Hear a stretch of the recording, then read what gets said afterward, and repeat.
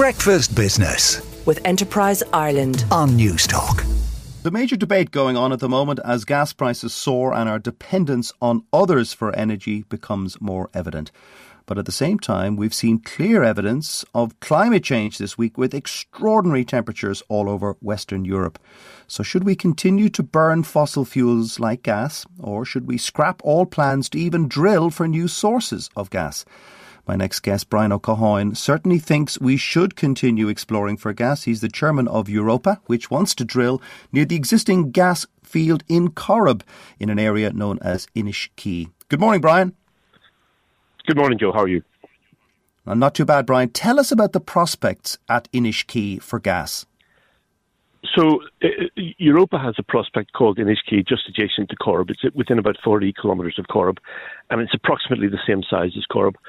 And we're proposing to drill a well there, which, if it were successful, would hopefully be tied back into the Corrib infrastructure and would extend the life of the Corrib gas field.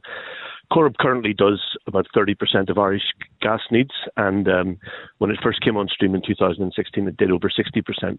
So we and obviously having indigenous sources of gas is a very important component of security of supply. So we would like to see that extended, and we think in the current sort of energy crisis, it makes sense to tap into secure sources of gas supply for Ireland if they exist, which is why we're encouraging the Minister and the Department to let us go ahead and do that. So do you think that the Minister and his department are blocking you from drilling or extending the licence time? No. We're following due process. You know, we've applied for an extension, and the department are considering it, and we're due to hear back from them before the end of the month. And you know, so far it's all gone as planned. But we're conscious that other players in the oil and gas space have been waiting for a long time for responses from the minister. So we're hopeful that in our case he will respond before the end of the month, which is when he's due to respond. So you're hoping to nudge him along by coming on national radio and all that kind of thing? Well, I think it's an important decision, which is a national decision, and you know, I'd like to make sure that everybody's aware of the importance of the decision. That you know that we you never know whether you have something until you actually drill. And we're a private company. We're happy to take the risk to drill, or with our partners take the risk to drill.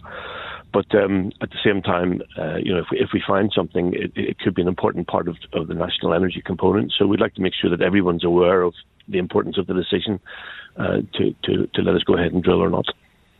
Now, given the fact that the Minister for Environment, Climate and Communications is a member of the Green Party, Eamon Ryan, there are many people who believe that he will actively block people drilling for fossil fuels.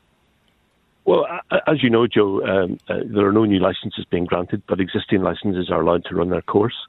And we're hopeful that will apply to us in this instance. And I think, you know, even the Minister is realistic. He changed his policy on gas back in November when he announced that Ireland was going to be going ahead with 4 or 5 new gas-fired power stations. So, you know, in order to be the sort of secure backup for wind and solar in the energy transition, the European Union supports gas as a transition fuel. And Mairead McGuinness was instrumental in passing some legislation in that respect in the past few weeks. So, you know, there is a recognition that gas is an important part of the energy transition. Yeah, it was pretty controversial when the EU did include gas. Well, I mean, possibly controversial in some areas, but at the same time, you know, the Minister has announced that we are going to be building gas-fired power stations, which will run for 20-25 years. So it would seem sensible that if we're going to be doing that we should be burning our own gas rather than gas from somewhere far away.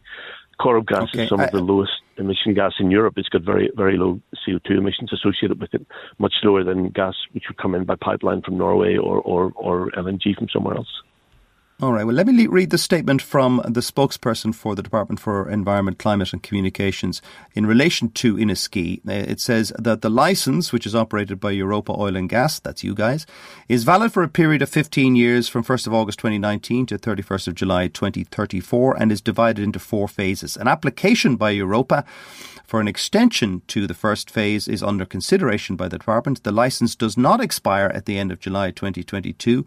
The operator has mapped a prospect prospect named Inishkea in the licence area, but no drilling has taken place on the Inishkea prospect. In relation to the current status of the application, the department cannot comment on this or any other individual application while the application is under consideration. So you guys can't even drill until you get something from the minister, is that right?